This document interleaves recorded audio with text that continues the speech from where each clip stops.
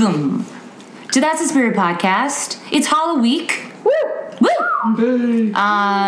Did you say boo instead, like, boo instead of woo? No, but I heard you that. did. You said it. I just did. Everybody, it's been a doozy of a time. Don't start. We're really excited. Yeah, I mean, Rob and I have had a tough time recently, but it's fine. We were really ready for some fun. Let's have some fun. We have an article out that just came out. Thank you so much, Brightest Young Things. Yep. And Megan Burns, who interviewed us. It was really, really, truly beautiful. And we got a special for you today. Do Do you want to say anything about the special? Do I want to say anything? Stephanie worked tirelessly and produced. No. Listen to this. Yeah. That's like 70 pages. Mm-hmm. I don't know where you found the time. You do so much more than I do. I didn't sleep at all last night. So we're doing another, you guys asked for it. No, you didn't. But You demanded it. you demanded it. You were knocking down our door for us to do another wonderful reading of a classic play. Now, as you guys probably remember from the Christmas special, I found an old ancient manuscript of the very first unabridged version of Charles Dickens' Christmas Carol. And you know what I did is I went to Salem, Massachusetts, and I found the original, unabridged, The Crucible by Arthur Miller. I found it. It was underneath a grave. I found it.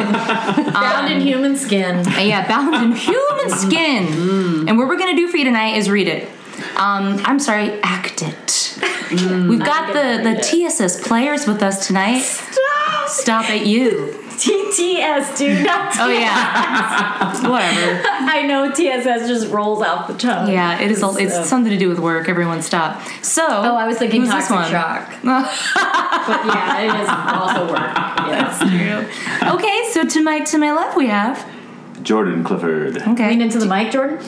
Jordan Wolf Clifford. Wow, is that truly your middle name? I just threw it in there just off the cuff. I think it fits. That's Robin to his Hi. left. Hey, guys. Then we've got. Seisha Marie Hines. Oh There my she God! is. Wow. Do you guys, if you want to give any the credits, you can during this time.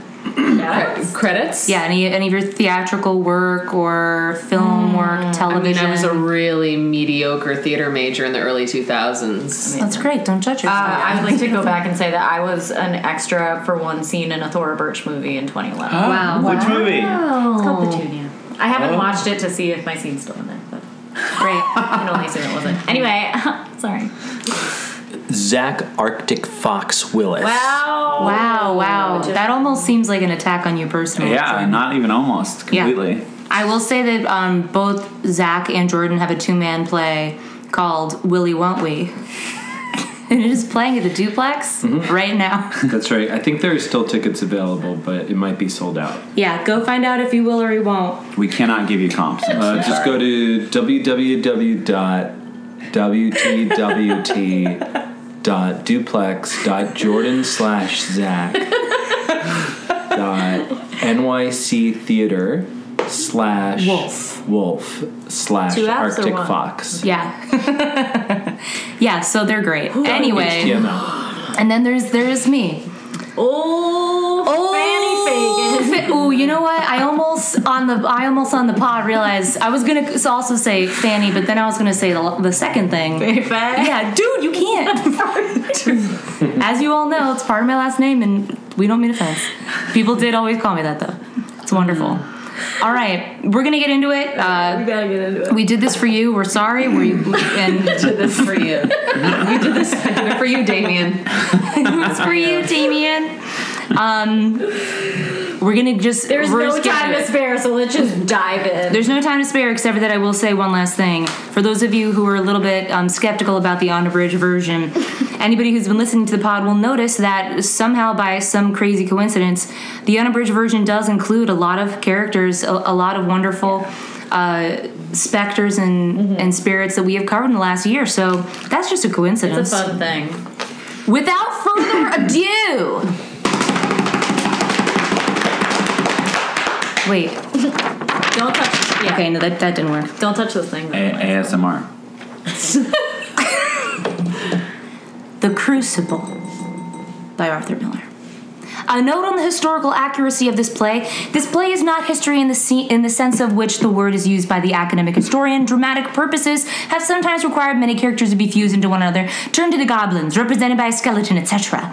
The number of banshees involved in the crying out has been reduced. Abigail's age has been raised. While there are several judges of almost equal authority, I've symbolized them all in Haythorne and Danforth, or Hawthorne or Hathorne.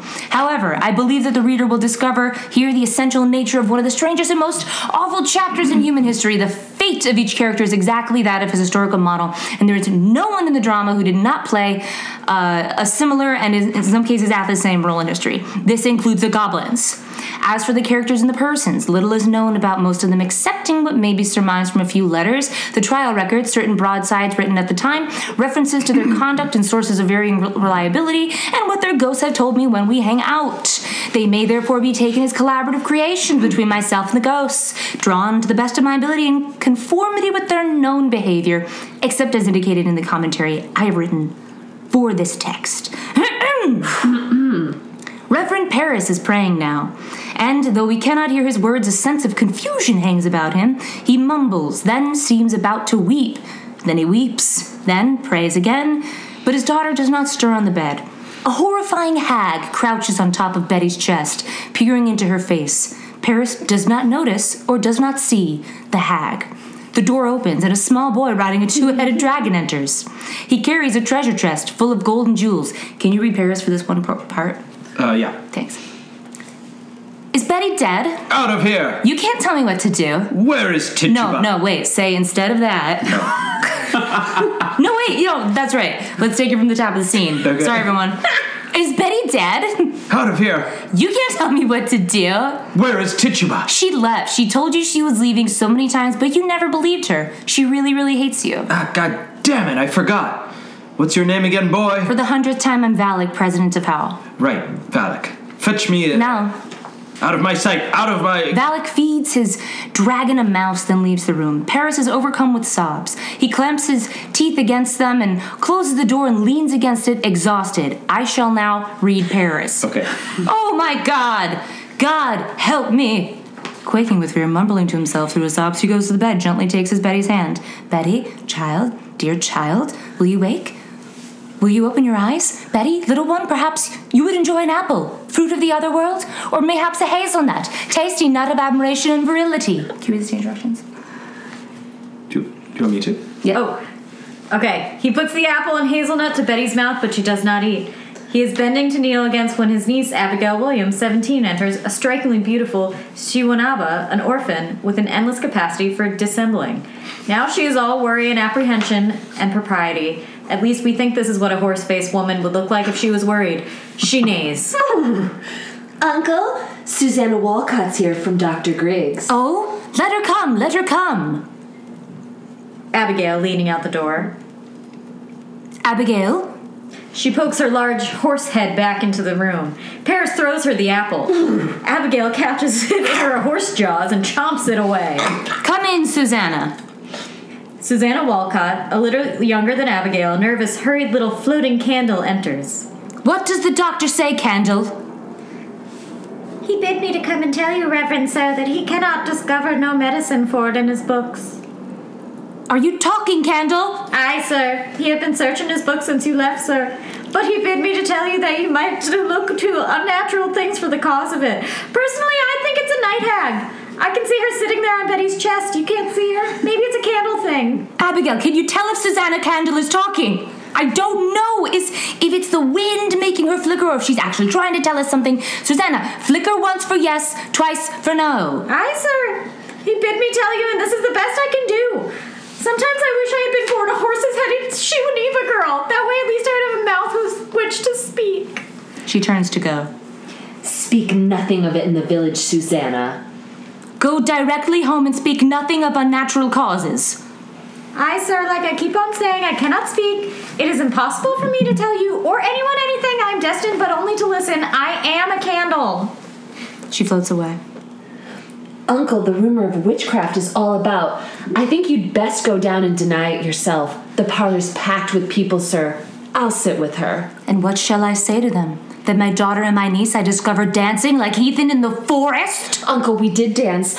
let you tell them I confessed it, and I'll be whipped if I must be. But they're speaking of witchcraft. Betty's not witched.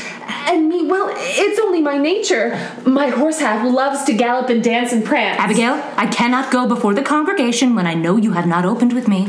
What did you do in the forest? We did dance, Uncle, and when you leaped out of the bush so suddenly, I let out a blood-curdling neigh, and Betty was frightened and she fainted. And there's the whole of it. Child, sit you down. I would never hurt Betty. I love her dearly. Sometimes I wish the rest of my body wasn't a woman's body at all, but that of a horse, so she could ride me into a beautiful meadow. See, she's my greatest friend. Now look, child, your punishment will come in its time. And I hate withholding sugar cubes from you, but I will do it to teach you a lesson. If you trafficked with spirits in the forest, I must know it now, for surely my enemies will, and they will ruin me with it. But we never conjured spirits. I mainly just went to eat some grass and leaves. Then why can she not move herself since midnight? This child is desperate. It must come out. My enemies will bring it out. Let me know what you've done there. Abigail, do you understand that I have many enemies? Don't you get how hard it is for me in the town already, having a Shivaneba for a niece? I have heard of it, Uncle. There is a faction that is sworn to drive me from my pulpit. Do you understand that? Can you understand me at all? Can a horse know English? I think so, sir. Now then, in the midst of such disruption, my own household is discovered to be the very center of some obscene practice. Abominations are done in the forest. It was sport, Uncle. I was just pretending to be a whole horse, that's all. You call this sport, Abigail? If you know something that may help the doctor, for God's sake, tell it to me. I saw our new tenant, you know, the small boy who was taking up residence in the attic. He's a small dragon with 2 heads. I saw him with you. I didn't even know you were friends. Valak? I don't know if you would call us friends, Yeah, but Valak, yes. he's really cool. He told us he's president of hell. He built a giant pile of sticks, and then his 2-headed dragon lit it on fire. He gave us all a jewel and told us to put it in our butts. Why did he do that? Something about having an extra jewel in there in case the town Kappa steals our one true sacred butt jewel. And I heard a screeching and gibberish coming from Valak's mouth. How did it sound? It sounded like... oh, oh, oh, oh, oh, Oh, that's just Valak's favorite song, Tarzan Boy. I cannot blink what I saw, Abigail, for my enemies will not blink it. I saw a dress lying on the grass. A dress? Aye, a dress, and I thought I saw someone naked running through the trees. No one was naked. You mistake yourself, Uncle. And if someone was, it was definitely not me.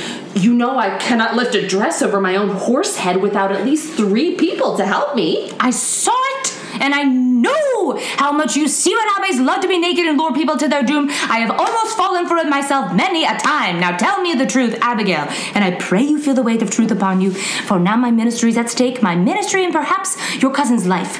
Whatever abomination you have done, give me all of it now, for I dare not be taken unaware when I go before them down there. There's nothing more. I swear it, Uncle. All we were doing were dancing and stuffing jewels up our butts with the president of hell.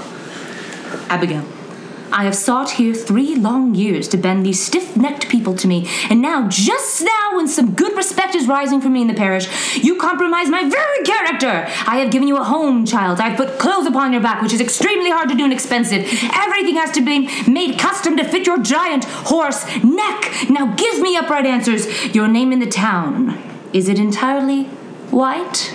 Is it not? Why, I am sure it is, sir. There be no blush about my name. Abigail, is there any other cause than you have told me for your discharge from Goody Proctor's service? I have heard it said, and I tell you as I heard it, that she comes so rarely to church this year, for she will not sit so close to something soiled. What signified that remark? Oh, she hates me, Uncle. She must. I think she's jealous of my beautiful horse head. Either that or she's disgusted by my kind. It's a bitter woman, lying, cold, sniveling woman, and I will not work for such a woman. She may be, and yet it has troubled me that you are now 7 months out of their house, and in all this time no other family has ever called for your service. I am telling you, they are all extremely jealous of my looks. I'm also bilingual, and most of the men in town covet a woman who can speak horse. Do you begrudge my bed, Uncle? Shall I move into the stables? No. My name is good in the village. I will not have my name soiled. Goody Proctor is a gossiping liar. Abigail begins to buck her legs behind her, neigh uncontrollably, and remove her clothing. Paris tries to calm her down. Her dress gets stuck over her horse head. Suddenly, the night hag moves. It looks at Paris, at Abigail. It then takes a brick out of its coat and lays it on Betty's chest to save its spot. The night hag stands upon the floor. As soon as its feet hit the wooden planks, Paris and Abigail can now see her. They recognize this woman as Mrs. Ann Putnam. She's a twisted soul of 45, a death-ridden woman haunted by dreams. I didn't edit that. Why? Goody Putnam, how did you get in here? It is a marvel. It is surely a stroke of hell upon you. No, Goody Putnam, it is, How high did she fly? How high? No, she never flew, really, though. How did you get behind me? Abigail, did you see her come? Why, sure she did. Mrs. Collins saw her going over Ingersoll's barn and come down light as a bird, he says. Now look you, Goody Putnam, she never, ever... Enter Thomas Putnam, a well-to-do, hard-handed landowner, nearly 5,000 years old. His entire body is mummified. People in town call him by his nickname, Otzi. Oh, good morning, Otzi. It is a providence. The thing is out now. It is a providence. What's out, sir? What's... Mrs. Putnam goes to the bed. Why, her eyes is closed. Remind me of sleeping. You know... When a person closes their eyes in dreams, I remember doing that. Of course, I have no eyes now. Look, you, Anne. Why, that is strange. Ours is open. Paris, shocked. Your Ruth is sick? I'd not call it sick. The devil's touch is hardier than sick. It's death, you know. It's death driving them forked and hoofed. Uncle, really? Hoofed? I told you, they hate me. Why? How does Ruth ail? She ails as she must. She never walked this morning, but her eyes open and she walks, and she hears not, sees not, and cannot eat. Her soul is taken, surely. And I should know. I tried sitting upon her chest to take it myself, but sadly... They say you sent for Reverend Hale of Beverly. A precaution only. He has much experience in all demonic arts, and He has indeed, and found a witch in Beverly last year and let you remember that. Now, Goody Ann, they only thought that they were a witch, and I'm certain there be no element of witchcraft here. No witchcraft here. Now look, you with your unmummified eyes, Mr. Paris. Oh, see, my mummy neighbor, I pray you, leap not to witchcraft. I know that you least of all, Otzi, would never ever wish so disastrous a charge laid upon me. We cannot leap to witchcraft. They will howl me out of Salem for such corruption in my house. Mr. Paris, I have taken your part in all contention here, and I would continue. But I cannot if you hold back in this. There are hurtful, vengeful spirits laying hands on these children, and as someone with no hands, anyone... But, Otzi, you cannot... And... possibly... And tell Mr. Paris what you have done. Reverend Paris, I have laid 7 babies unbaptized in the earth. Believe me, sir, you never saw more hearty babies born, and yet... each would wither in my arms the very night of their birth. Now, granted, I did suck the souls out of all 7 of those babies as soon as they drew breath, yeah. She's kidding. And it is in my nature as a formidable night hag to torment any animal capable of sleep. That is also true. My wife is a comedian, you see. But now this year, my Ruth, the single baby, Otzi himself tore from my arms and did not allow me to touch or gaze upon at all until pretty recently. I see her turning strange. A secret child she has become this year and shrivels like a sucking mouth we're pulling on her life, too. And the craziest thing is, it's not even my sucking mouth. You would think, like, well, Anne, you've got the suckiest mouth in town, but I swear, it's not me this time. And so I thought to send you to her to your Tituba. She actually left. Oh, what? Yes, she left. I can't blame her. I took her from her home and forced her to take care of us and all our stuff, so I do understand. I take it on my soul. But who else may surely tell us what person murdered my babies? Actually, we're renting out the attic, and there's this new boy president who lives in it. He can probably help. He knows so much. Have you ever read Howl? He's like an expert at it. He was reciting it for us while we were selecting our ass jewels. They were murdered, Mr. Paris. And mark this proof. Mark it. Last night, my Ruth were ever so close to their little spirits. I know it, sir. For how else is she struck dumb now except some power of darkness would stop her mouth? Again, a different power of darkness, not mine, not my hag power. Don't you understand it, sir? There is a murdering witch among us bound to keep herself in the dark. Let your enemies make of it what they will. You cannot blink it more, and it cannot blink at all. I can't, for I have no eyes. Then you were conjuring spirits last night. Not I, sir. It was Valak and Ruth. Oh, Abigail, what the fuck? Why did not you tell me this like 20 minutes ago? What proper payment for my charity? Now I am undone. You are not undone. Let you take hold here. Wait for no one to charge you. Declare it yourself. You have discovered witchcraft. In my house? Oh, see, they will topple me with this. They will make of it a... Enter Mercy Lewis, the Putnam servant, a fat, sly, merciless pistachio of 18. Fish taco. Fish taco? Yeah. A fat, sly, merciless pish taco of 18. Mercy is young for a legendary fat sucker, but what she lacks in years she makes up for in zeal. Is this me? I think this is me.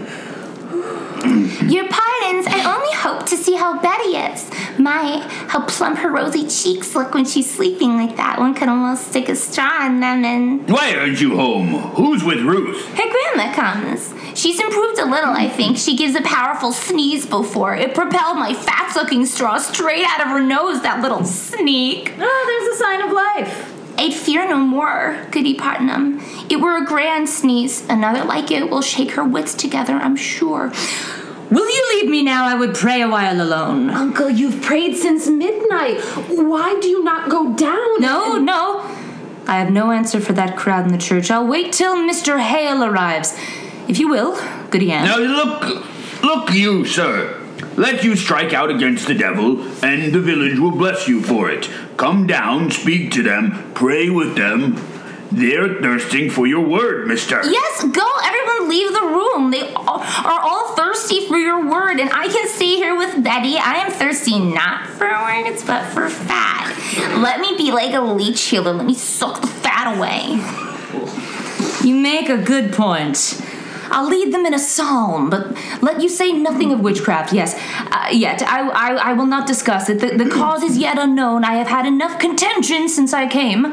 I want no more. Mercy, you go home to Ruth, do you hear? I'm gonna pretend I didn't hear you and stay to suck the fat off Betty. Mrs. Putnam leaves, but then she creeps back into the room, takes the brick off Betty's chest, and crouches back on top of her, gazing into her soul. No one can see her now. If she starts for the window, cry for me at once. I will, Uncle. The men leave. How is Ruth sick? It's weirdish, I know not. She seems to walk like a dead one since last night. Betty, now stop this.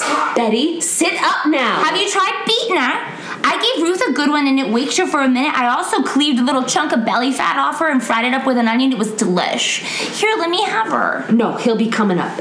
Listen now, if they be questioning us, tell them we danced, but only like a prancing pony would. I told him as much already. Aye, and what more? He knows Valak was there. Ugh, he's so hot for a baby. He knows Valak read us poetry and gave us spare butt jewels. I didn't tell him about how Valak smoked us up and played us all Wonderwall and taught us how to French kiss. And what more? He saw you naked. Fuck. Enter Mary Warren, breathless. She is 17, a subservient, naive, lonely girl. She wears a flowery white nightgown, has long, stringy black hair that comes out in clumps whenever she touches it, and her left eye is drooping out of her face, almost melting. What'll we do? The village is out. I just come from the farm. The whole country's talking witchcraft. They be calling us witches, Abby. She means to tell, I know it. Abby, we've got to tell. Witchery's a hanging error. A hanging like they done in Boston 2 years ago. As someone who used a poison face cream and now has a dangling left eye forever, I cannot be hanged. Come on. We must tell the truth, Abby. You'll only be whipped for dancing and other things. Oh, we'll be whipped. Yeah, but you like being whipped. You say it makes you feel like a full horse. You say it all the time. I've never done none of it, Abby. I only looked. Oh, you're a great one for looking, aren't you, Mary Warren? With a grand peeping courage you have. Does your left eye even work? Betty? Now, Betty, dear, wake up now. It's Abigail. I'll bite you, Betty, with the strength of my horse jaws. Ma, you seem improving. I talked to your papa and told him everything. So there's nothing to be scared. I'm sorry. In an instant, the night hag vanishes. As soon as she's gone, Betty darts up off the bed, frightened of Abigail, and flattens herself against the wall. I want my mama! What ails you, Betty? Your mama's dead and buried. I'll fly to mama. Let me fly. She raises her arms as though to fly and streaks for the window, gets one leg out. Abigail pulls her away from the window. I told him everything. He knows now. He knows everything. You drank blood, Abby. You didn't tell him that. Betty, you never say that again. You will never. You did it, though. You did. Valak brought a handle of Bacardi Raz, and we all got really drunk. We were playing Never Have I Ever, and Never Have I Ever Not Drank Blood. Valak put his fingy down, and you were like, shut up. And Valak was like, NBD, I'll do it right now. And he sliced his own hand and squeezed a bunch of blood into his goblet, mixed it around with the Bacardi Raz. And you were like, can I try it? And he was like, yeah, whatever. And you did. And he was like, do you fuck? And you were like, kinda. Then Mercy was like, only Mr. Proctor. And we all laughed, and you kicked fat Mercy. And then Valak was like, wouldn't it be cool if John's wife just died so you guys could just keep boning? And you were like, yeah, duh. Then he goes, surprise, you just drank a charm to kill John Proctor's wife. Psych, you drank a charm to kill Goody Proctor. Abigail smashes her across the face. Shut it! Now shut it! Betty collapses on the bed. Now, look you. All of you. We danced. And Valak explained edging to us. And that is all. And mark this. Let either of you breathe a word about the other things, and I will come to you in the black of some terrible night, and I will bring a pointy reckoning that will shudder you.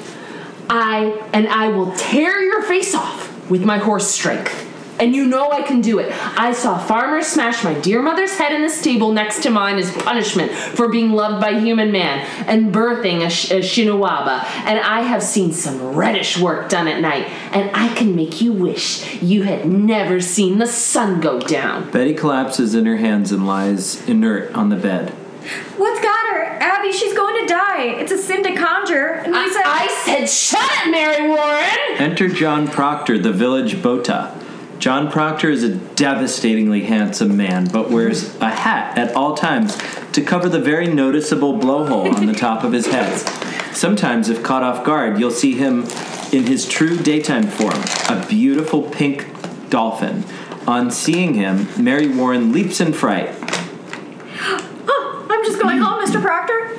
Be you foolish, Mary Warren? Be you deaf? Is your left ear also fucked up? I'm honestly asking. I forbid you to leave the house, did I not? Why shall I pay you? I am looking for more often than I am looking for you more often than my cows. I only come to see the great doings in the world. I'll show you a great do it on your arse one of these days. Now get you home. My wife is waiting with your work. I best be off. I have my Ruth to suck. I mean, watch. Good morning, Mr. Proctor. Mercy sidles out. Since Proctor's entrance, Abigail has stood as though on tiptoe, absorbing his presence wide-eyed. He glances at her, then goes to Betty on the bed. What's this mischief here? Oh, she's only gone silly somehow. The road past my house is a pilgrimage to Salem all morning. The town's mumbling witchcraft. Oh, Posh, we were dancing in the woods last night, and my uncle leaped in on us. She took fright is all. Ah, you're wicked yet, aren't you? You'll be clapped in the stocks before you're 20, except they would have to make a new stocks to hit your humongous horse head. A trill of expectant laughter escapes her, and she dares to come closer, feverishly looking into his eyes. He takes a step to go, and she springs into his path. Give me a word, John. A soft word. Speak to me in your dolphin voice. No, Abby. That's done with. You come 5 miles to see a silly girl fly? I know you better. I come to see what mischief your uncle's brewing now. Put it out of your mind, Abby. John, I'm waiting for you every night. I wish to see your blowhole again. Abby, I never give you hope to wait for my blowhole. I have something better than hope, I think. Abby, you'll put it out of your mind. I'll not be coming for you more. You're surely sporting with me. You know me better. I know how you clutched my back behind your house and sweated like a stallion whenever I come near. Because even though you're half dolphin, my horse head makes you feel like a stallion. And after all, dolphins are the stallions of the ocean.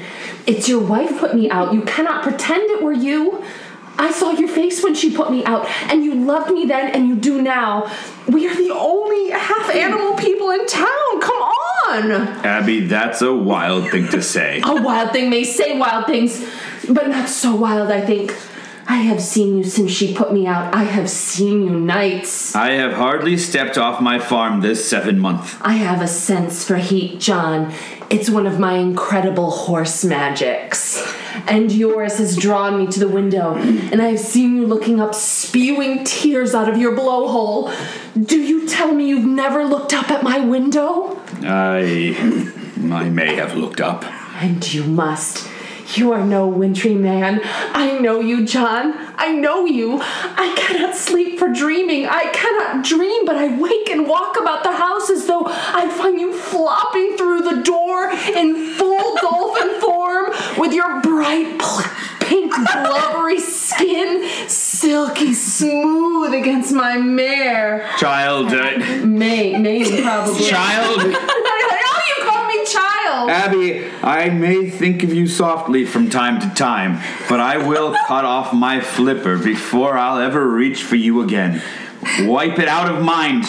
We never touched, Abby. Aye, but we did. Aye, but we did not. Oh, I marvel how such a strong porpoise may let such a sickly wife be. You'll speak nothing of Elizabeth. She's blackening my name in the village. She's telling lies about me. She says I lure the village men into the field with my naked butt. Only when they are alone and isolated do I show them my full horse face. That's exactly what you do. It's my secret trick. And she keeps telling everyone it will not work, John. She's a cold, sniveling woman, and you bend to her. Let her turn you like a... Do you look for a whipping? A psalm is heard being sung below. I look for John Proctor that took me from my sleep and put knowledge in my heart. I never knew what it truly meant to be half animal and half human. I never knew someone so handsome could also be a dolphin. And now you bid me tear the light out of my eyes? I will not. I cannot. You loved me, John Proctor, and whatever sin it is, you love me yet. John, pity me, pity me. The words, going up to Jesus, are heard in the psalm, and Betty claps her ears suddenly and whines loudly. Betty? What's she doing? Girl, what ails you? Stop that wailing. The singing has stopped in the midst of this, and now Paris rushes in. What happened? What are you doing to her, Betty? Mrs. Putnam? Oh, no, enters and with her... Mrs. Putnam enters, and with her husband, Otzi, and Mercy Lewis. Paris, at the bed, keeps lightly slapping Betty's face while she moans and tries to get up. She heard you singing, and suddenly she's up and screaming. The psalm, the psalm. She cannot bear to hear the Lord's name. No, God forbid. Mercy, run to the doctor. Tell him what's happened here. Mark it for a sign. Mark it. Rebecca Nurse, a 74-year-old breast ghost, floats in. She is white-haired, leaning upon her walking stick. Her feet are facing the wrong direction, and she has two gigantic pendulous breasts hanging from her back. It's really hard for everyone not to just go right to them and fall into their embrace. That is a notorious sign of witchcraft afoot, Goody Nurse. A pendulous sign, a prodigious sign. Does anyone want a hug? Yes. Giles Corey, an 83-year-old Shirime, enters. He is knotted with muscle, canny, inquisitive, and still powerful. He has no face, seems to be wearing no clothing. There is hard sickness here, Giles Corey, so please to keep the quiet. I've said not a word. No one here can testify I've said a word. Is she going to fly again? I think she flies. Man, be quiet now. Hey, Mrs. Putnam, Anne, look over here. And Mrs. Putnam looks over at Giles Corey, and in that instant he turns around, leans over, and spreads his leg, displaying his butthole to Mrs. Putnam. Yeah. Mrs. Putnam makes intense eye contact with the glittering eye peering out from Giles Corey's butthole. No! Got her. What? What happened? Giles, did you make my wife peer into your butthole eye again? Rebecca floats across the room to the bed. Rebecca simply stands over the child, who gradually quiets. What have you done? What do you make of it, Rebecca? Goody nurse, will you go to my Ruth and see if you can wake her? I think she'll wake in time. Pray calm yourselves. I have 11 children, and I am 26 times a grandma, and I have breastfed every single child in this town with my ghost milk. And when it come on them, they will run the devil bow-legged, keeping up with their mischief. I think she'll wake when she tires of it. Aye, that's the truth of it, Rebecca. Hey, John. John, look over here. You're not gonna get me this time, Giles. Pray, John, be calm. Pause. I think you'd best send Reverend Hale back as soon as he come. This will set us all to arguing again in the society, and we have thought to have peace this year. I think we ought to rely on the doctor now and good prayer. Rebecca, the doctor's baffled. Also, how come all of my babies die? Sure, yeah, I killed them, but why? You think it's God's work? You should never lose a child. Not grandchild either, and I bury all but one. There are wheels within wheels in this village and fires within fires. When Reverend Hale comes, you will proceed to look for signs of witchcraft here. I can't look. I have no eyes.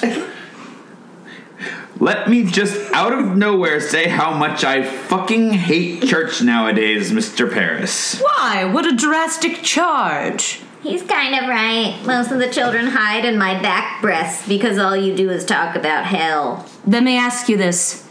Where is my wood? What? My contract provides I be supplied with firewood from the Juboko bleeding tree outside of town. I realize that anyone who comes close to it will have a branch stuck in them and all their blood slurped out in the demon tree, but it's only the best for me, and Juboko wood is the best. Because of all the blood in it. It's a simple fucking request. But I am waiting since November for a stick. And even in November, I had to show my frostbitten hands like some London beggar. You are allowed £6 a year to buy your wood, Mr. Paris. I regard that £6 as part of my salary. I am paid little enough without I spend £6 on firewood. 60 plus 6 for firewood. The salary is £66, Mr. Proctor. I am not some preaching farmer with a book under my arm. I am a graduate of Harvard College. I went to Harvard. Still, you have looked into my glittering butthole eye so many times, it's almost like you're very stupid. I am not used to this poverty. I have often wondered if the devil has purposefully put me here to make me poor and cold. I swear to God, I cannot understand you people. Mr. Paris, you are the first minister ever did demand the deed to this house. Do I not deserve a house? Look at me. I'm a good boy and always have been. Someone just give me my wood. Just do like I said you were going to do. There is either obedience or the church will burn like hell is burning. Can you speak 1 minute without we land in hell again? I am sick of hell. It is not for you to say what is good for you to hear. You are a dolphin man.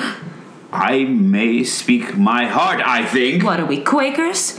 We are not Quakers here yet, Mr. Proctor, and you may tell that to your other dolphin friends. Half dolphin. There is a party in this church, and I am not blind. There is a faction and a party. Against you? Yes, a club against people who are not half humans. No, that's not my line.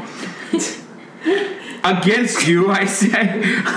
Yes, a club against people who are not half animals. Why? Then I must find it and join it. He does not mean that. He confessed it now. John, you cannot break charity with your minister. You are another kind, John. Clasp him in my breast. Make your peace. They both do. I have to crop, to sow, and lumber to drag. I have a crop to sow and lumber to drag home. What say you, Giles? Let's find the party. He says there's a party. I've changed my opinion of this man, John. Mr. Paris, I beg your pardon. If you just look over here a minute, I'll explain. Paris looks into Giles' butthole eye. Why, thank you. Giles. What I mean is, think on it. Wherefore is everybody suing everybody else? Think on it now. It's a deep thing and dark as a pit. As dark and deep as my butthole eye. I have been 6 times in court this year. For the butt eye looking, Giles. They're suing you for the butthole stuff. John Proctor, I have only last month collected 4-pound damages for you publicly saying I burned the roof off your house, and I never said no such thing, but I paid you for it, so that's weird. Giles, help me drag this lumbar home. My hands are turning to flippers right around this time of day. Still you. A moment, Mr. Proctor. Miss, what lumber is it that you're dragging? If I may ask you. Obviously, it's Juboku bleeding tree lumber. Come on! You have No right to the blood tree. It's as old as I am and was my first wife. Look, we can stand here and argue about lumber and deed for 30 minutes, or we can just not. Agreed. I'll have my men on you, Corey. I'll clapper it on you. Enter Reverend John Hale of Beverly. He's carrying a lot of books, but also is extremely drunk. He has a turnip lantern. Yeah, I pray you someone take these. Mr. Hale! Oh, it's good to see you again. My, these books are heavy. I stole them. And please, call me Stingy Jack. Reverend Hale, are you drinking again? We shall need hard study if it comes to tracking down the old boy. Someone find me a cabinet of gin. Oh, whoa. Hello. You cannot be Rebecca Nurse. I am, sir. I would Do you know me? I would recognize those backwards feet and huge breasts on the wrong side of your body anywhere. Hale, sorry, Stingy Jack. Meet Mr. Thomas Putnam, we call him Otzi, and his good wife Anne. Putnam! I had not expected such distinguished company. I did not shower for this. Stingy Jack, we look to you to come to our house and save our child. Hey, hang on.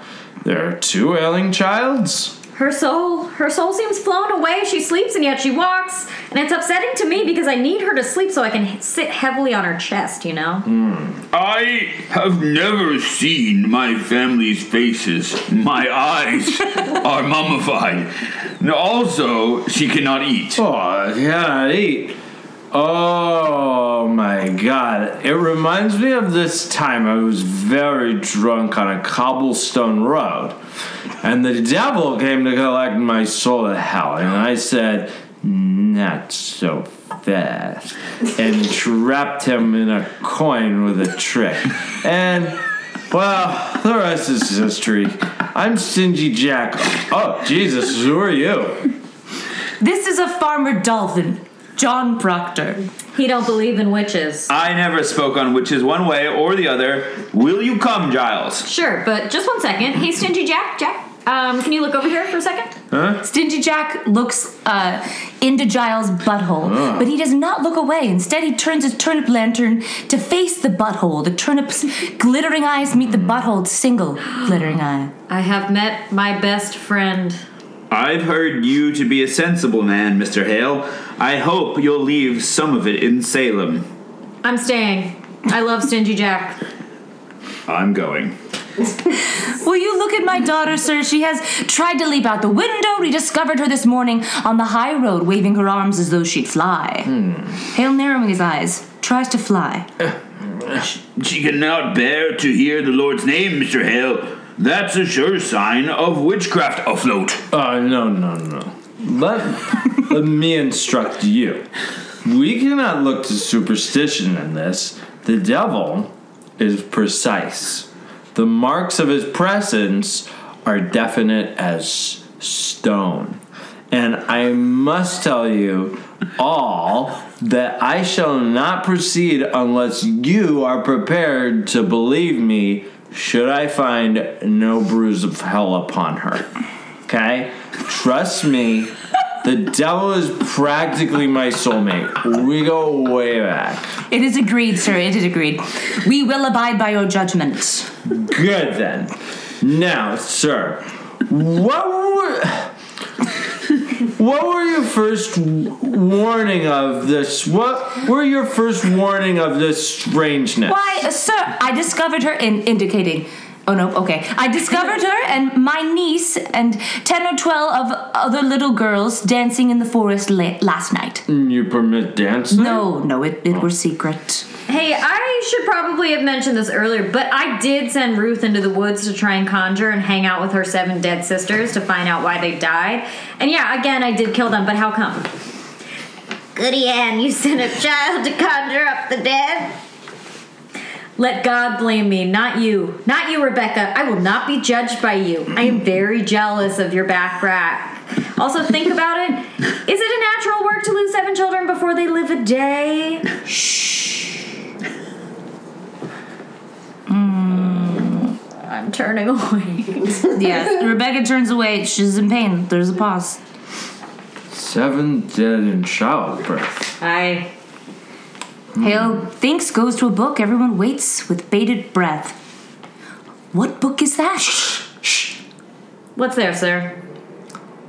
No, shh. Here is all the invisible world. Caught, defined, and calculated. In these books, the devil stands stripped of all his brute disguises. Here, all your familiar spirits, your incubi, your succubi, your witches that go by land, by air, by sea, your wizards of the night and of the day. Have no fear now. We shall find him out if he has come among us. And I mean to crush him utterly if he has shown his face. Hale vomits all over the place. I'm fine. Well, Will it hurt the child, sir? I cannot tell. If she is truly in the devil's grip, we may have to rip and tear to get her free. I think I'll go then. I'm too old for this. Come, Stingy Jack, let's get on. Sit you here. Jack, I have always wanted to ask a learned man, what signifies the reading of strange books? What books? I cannot tell. She hides them. Who does this? Martha, my wife. I have waked at night many a time and found her in the corner reading of a book. What do you make of that? Well, that's not necessary. It discomforts me. Last night, mark this. I tried and could not say my prayers. And then she closed her book and walks out of the house and suddenly, mark this, I could pray again. The stoppage of prayer. Well, that is strange. I'll speak further on that with you. Yeah, I'm not saying she's touched the devil now, but I'd admire to know what books she reads and why she hides them. She'll not answer me, you see. Also, I don't know if you noticed this, but I don't have a face, so I can't read at all, and it kind of hurts my feelings when she does it.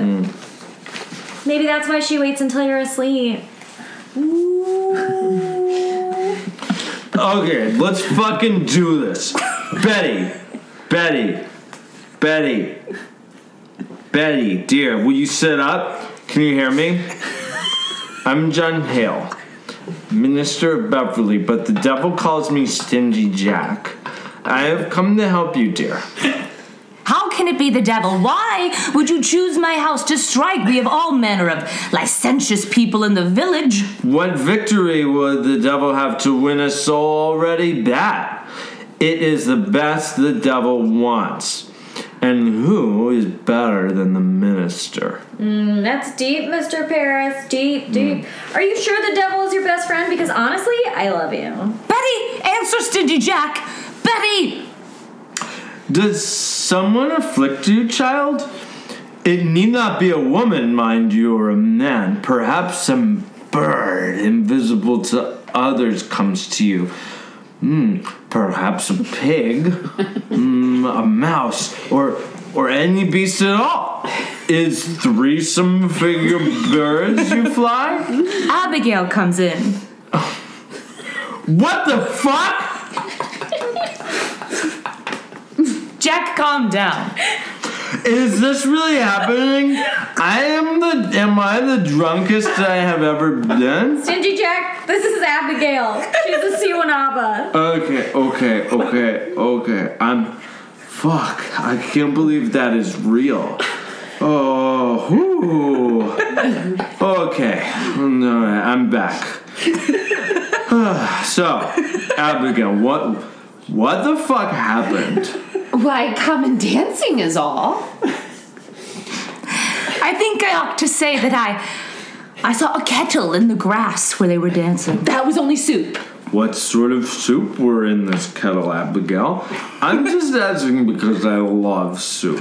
Why, there were beans and lentils, I think, and... Mr. Paris, you did not notice, did you, any living thing in the kettle? A mouse, perhaps?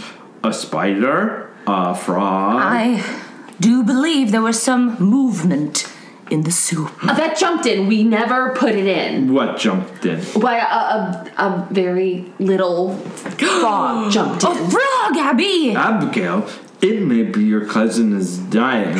And I realize that the most important thing is to focus on right now. But be honest with me. How was the soup? I never called the devil. Look, we met this new guy, Valak. Oh, hold up. Valak is here? She called the devil? I should like to speak with Valak. Lydianne, will you bring Valak? So, how did Valak call the devil exactly? I don't know. He kind of just whispered something to his dragon. Did you feel any strangeness, like, in your loins when he whispered to those dragons? A sudden cold wind, perhaps? A trembling below the ground? Or like I said, like in your loins? I didn't see no devil. Betty, wake up! Betty! You cannot evade me, Abigail. Did your cousin drink any of the soup? When she wakes up, would she be able to describe this soup to me? She never drank it. Did you drink it? No, sir. If Valak told you to eat the soup, would you have? Are you in love with him? I refused. Why are you concealing? Have you sold yourself to Lucifer? Was the soup delicious? I never sold myself. I'm a good girl. I'm a proper girl. Mrs. Putnam enters with Valak atop his double-headed dragon, and instantly Abigail points at him. This tiny boy made me do it. Who the fuck are all these people? He made me drink blood. Blood? My baby's blood? Yeah, that was hilarious. I can't believe you did it. You have no idea if I have like a blood disease or something, which yes I do. Hey, Valak. No shit, Stingy Jack. I haven't seen you in 10 years since the last time the devil almost took your soul for the second time. He's kidding, everyone. Okay, back to this. Are you silencing this child? Nah. You have sent your spirit out upon this child, have you not? Are you gathering souls for the devil? He did tickle me in church a couple weeks ago. She have often laughed a prayer. Also, he all the time knocking on my door and being like, hey, want to go drink my blood? Are you kidding me? You are practically begging me for blood. Don't lie. He comes to me while I sleep. He is always making me dream corruption. I'm the president of hell. Of course I am. Sometimes I wake and find myself standing in the open doorway and not a stitch on my body. What can I say? You're a slut for blood. When did you compact with the devil? Literally all the time. You will confess yourself if I will, or I will take you out and whip you to your death. I'm very hot for that. This little tiny boy must be hanged. Look, I don't know why this is a surprise to all of you. My name is Valak, President of Hell. That's how I signed my lease. That's how I introduced myself. You guys should have known right away who my master was. The devil? And you saw him. Yeah, yes, I'm saying yes to all of this. Now, Valak, I know that when we bind ourselves to hell, it is very hard to break with it. We're going to help you tear yourself free. Not interested. However, I gotta say I have nothing to do with this Betty stuff. It's beautiful work, but I can't take credit for it. What? I didn't do this particular witchcraft. It could have been anyone. The devil has so many pals. Does he? It is a clue. But let it be known that I am his best friend. Valak, look into Giles's butthole eye. Come, look into it. Tell me now, do you love these children, these little children? Most of them are teenagers. I am the only little child. And you love God? No. Open yourself. Open yourself and let God's holy light shine upon you. I'm not doing that. I know you're just trying to get me away from Satan so you can have him all to yourself. When the devil comes to you, does he ever come with another person? Perhaps another person in the village? Because he's He's been ignoring my letters, and, like, I kind of suspect someone else is coming between us. Who came with him? Sarah Good? Did you ever see Sarah Good with him? Or Osborne? Was it man or woman came with him? Woman? What woman? A woman, you said? What woman? I didn't really see, honestly. It's hard to focus on anything besides this butthole eye right now. You could see him! Why could you not see her? Well, last time I saw Satan, he was at that bonfire party me and your daughters had this past weekend. Long pause. Valak kisses the butthole eye. You have confessed yourself to witchcraft, and that speaks a wish to come to heaven's side. And we will bless you, Valak. No, thank you. Okay, fair enough. Like I said, all your daughters were hanging out with me and the devil. Also, Paris, he does want me to murder you. Kill me? He said, Mr. Paris must be killed. He has heard about how much you love talking about hell. He really cannot wait for you to come, live with him there someday. But I tell him, no, we don't want Paris to come live with us. But he says, as president of hell, you work for Paris. He's one of your constituents. And I say, fuck you, Dad. And then he picks me up by my bib and says, look, I need more souls. And I look, and in that moment, I saw this one lady. Sarah Good? Who? And Goody Osborne. What? Who are they? I knew it. Goody Osborne were midwife to me 3 times. I begged you, Otzi, did I not? I begged him not to call Osborne because I feared her. My babies always shriveled in her hands, but first in my hands as I sucked out their life force. Abigail rises, staring as though inspired, and cries out. I want to open myself. I want the light of God. I want the sweet love of Jesus. I danced for the devil. I saw him. I wrote in his book. I go back to Jesus. I kiss his hand. I saw Sarah Good with the devil. I saw Goody Osborne with the devil. I saw Bridget Bishop with the devil. As she is speaking, Betty is rising from the bed, a fever in her eyes, and picks up the chant. I saw George Jacobs with the devil. I saw Goody Howe with the devil. She speaks. She speaks. Glory to Satan, this is all happening. Where's my turnip lantern? I saw Martha Bellows with the devil. I saw Goody Sibber with the devil. The marshal. I'll call the marshal. I saw Alice Barrow with the devil. Let the marshal bring soup. I saw Goody Hawkins with the devil. I saw Goody Bibber with the devil. I saw Goody Wolf with the devil. I'm the devil's favorite boy. No! The curtain falls. End of Act 1.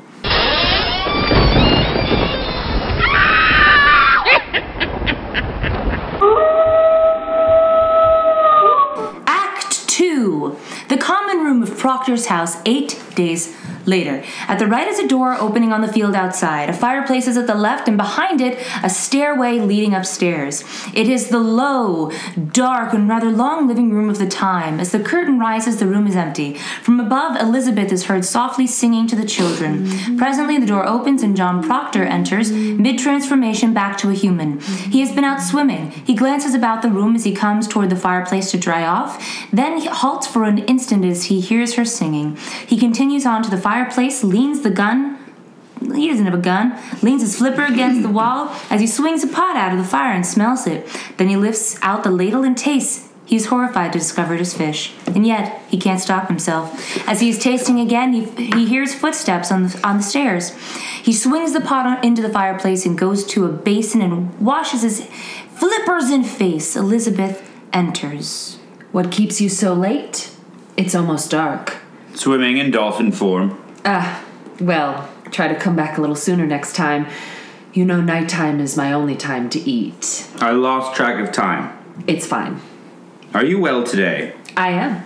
Did you try the fish? Elizabeth, we talked about this. Oh, damn it. I'm sorry. I keep forgetting since I... Only eat humans, I know. Pray God, it hurts my soul to eat them, but it's the curse of an Oswang. At least you can still befriend people. Being an Oswang really isn't all that bad. Aye. Also, if the crop is good, I'll buy George Jacobs' heifer. Would that please you? Yeah, okay. I mean to please you, Elizabeth. I know it, John. He gets up, goes to her, kisses her. She receives it. With a certain disappointment, he returns to the table. Cider? What about it? Never mind.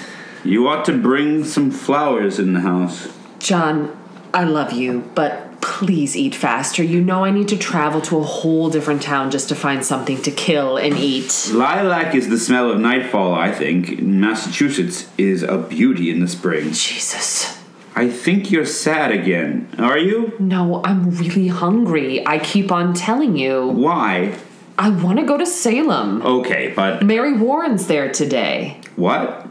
You heard me forbid her to go to Salem anymore. I couldn't stop her. It is a fault. It is a fault, Elizabeth. You're the mistress here, not Mary Warren. She frightened all my strength away. Elizabeth, you eat people. Not my friends. But... Did you know it's a proper court they have now? They've sent 4 judges out of Boston, she says, weighty magistrates of the general court. And at the head sits the deputy governor of the province. I can tell you want to eat those magistrates. Desperately. What's more, they have 14 prisoners accused of witchcraft. The deputy governor promises hanging if they've not confessed, John. The town's gone wild, I think. She speak of Abigail and thought she were a saint to hear her. Abigail brings the other girls into the court where she walks. The crowd will part like the sea of Israel, mainly because a lot of these city folk have never seen a horsehead woman before. And they scream and howl and fall to the floor, and the person's clapped in jail for bewitching them. Oh, it is a black mischief. I think you must go to Salem, John. I think so. You must tell them it's a fraud. Aye, it is. It is surely. Let you go to Ezekiel Cheever. He knows you well. And tell him she said to you what she said to you last week in her uncle's house. She said it not to do with witchcraft, did she not? Kind of. She did say she hung out with the president of hell. God forbid to keep you from that court, John. I think they must be told. Aye, they must. They must. It is a wonder they do believe her. I would go to Salem now, John. Let you go tonight. I'll think on it. You cannot keep it, John. Okay, I get it. But it's going to be hard to prove. No one else was there to hear her. You were alone with her? For a moment alone, Then it is not as you told me. For a moment, I say. The others come in soon after. Do as you wish, then. Swang. I'll not have your suspicion anymore. I have no... I'll not have it! Then let you not earn it. You doubt me yet. John, if it were not Abigail that you must go to her, would you falter now? I think not. Now look you. I see what I see, John. And I can also see extremely well in Aswang form. I am a shape-shifter, John. How am I not the ultimate lover? You will not judge me more, Elizabeth. I have good reason to think before I charge fraud on Abigail, and I will think on it. Let you look to your own improvement before you go to judge your husband anymore. I have forgot Abigail, spare me. You forget nothing and forgive nothing. Learn charity, woman. I have gone tiptoe in that house all 7 months since she is gone. I have not moved from there to there without, I think, to please you. And still an everlasting funeral marches round your heart. I cannot speak, but I am doubted. Every moment judged for lies, as though I come into a court when I come into this house. This is what you get.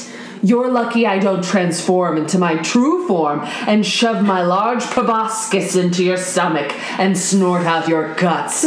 I am fast and silent, and I can hide behind a bamboo pole. I'll plead my honesty no more, Elizabeth. You could easily have also become an Aswang when we got married, but no, you didn't want me to regurgitate the little black chicken that lives in me into your mouth and have to swallow it. No more! I should have roared you down when first you told me your suspicion. But I wilted, and, like a Christian, I confessed. Some dream I had must mistaken you for God that day. But you're not, and let you remember it. Let you look sometimes for the goodness in me, and judge me not. I do not judge you. The magistrate sits in your heart that judges you. I never thought you but a good man, John, only somewhat bewildered. Oh, Elizabeth, your justice would freeze beer. Beer, Elizabeth, it would freeze it. He turns suddenly toward a sound outside. Oh, sorry. He turns suddenly towards the sound outside. He starts for the door as Mary Warren enters. As soon as he sees her, he goes directly to her and grabs her by her cloak. Furious. Also, we need to quiet down because it's peaking on the recorder. Go on. How do you go to Salem when I forbid it? Do you mock me? I'm sick. I'm fully poisoned all in my face. We know. And what of these proceedings here? When will you proceed to keep this house, as you are paid £9 a year to do, and my wife not wholly well? Mary Warren goes to Elizabeth with a small rag doll. I made a gift for you today, Goody Proctor. I had to sit long hours in a chair and pass the time with sewing. Why, thank you. It's a fair puppet. Please, call it Robert. Robert the doll. He's my friend and he speaks to me. We must all love each other now, Goody Proctor. I am trembling and decaying. Mary, I'm not going to eat you. You don't have to give me presents. I'll get up early in the morning and clean the house, but I must sleep now. She turns off and starts off. Mary, is it true? There be 14 women arrested? No, sir, there be 39 now. Oh. Goody Osborne will hang. Hang? Hang, you say?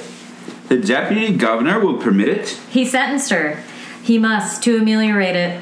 But not Sarah Good, for Sarah Good confessed, you see. Confess to what? That she sometimes hangs out with Valak, and she hid some beer in her room for him, and they stole some violins. Also, she fed him her blood and bound herself to torment Christians till God's thrown down and we must all worship hell forevermore.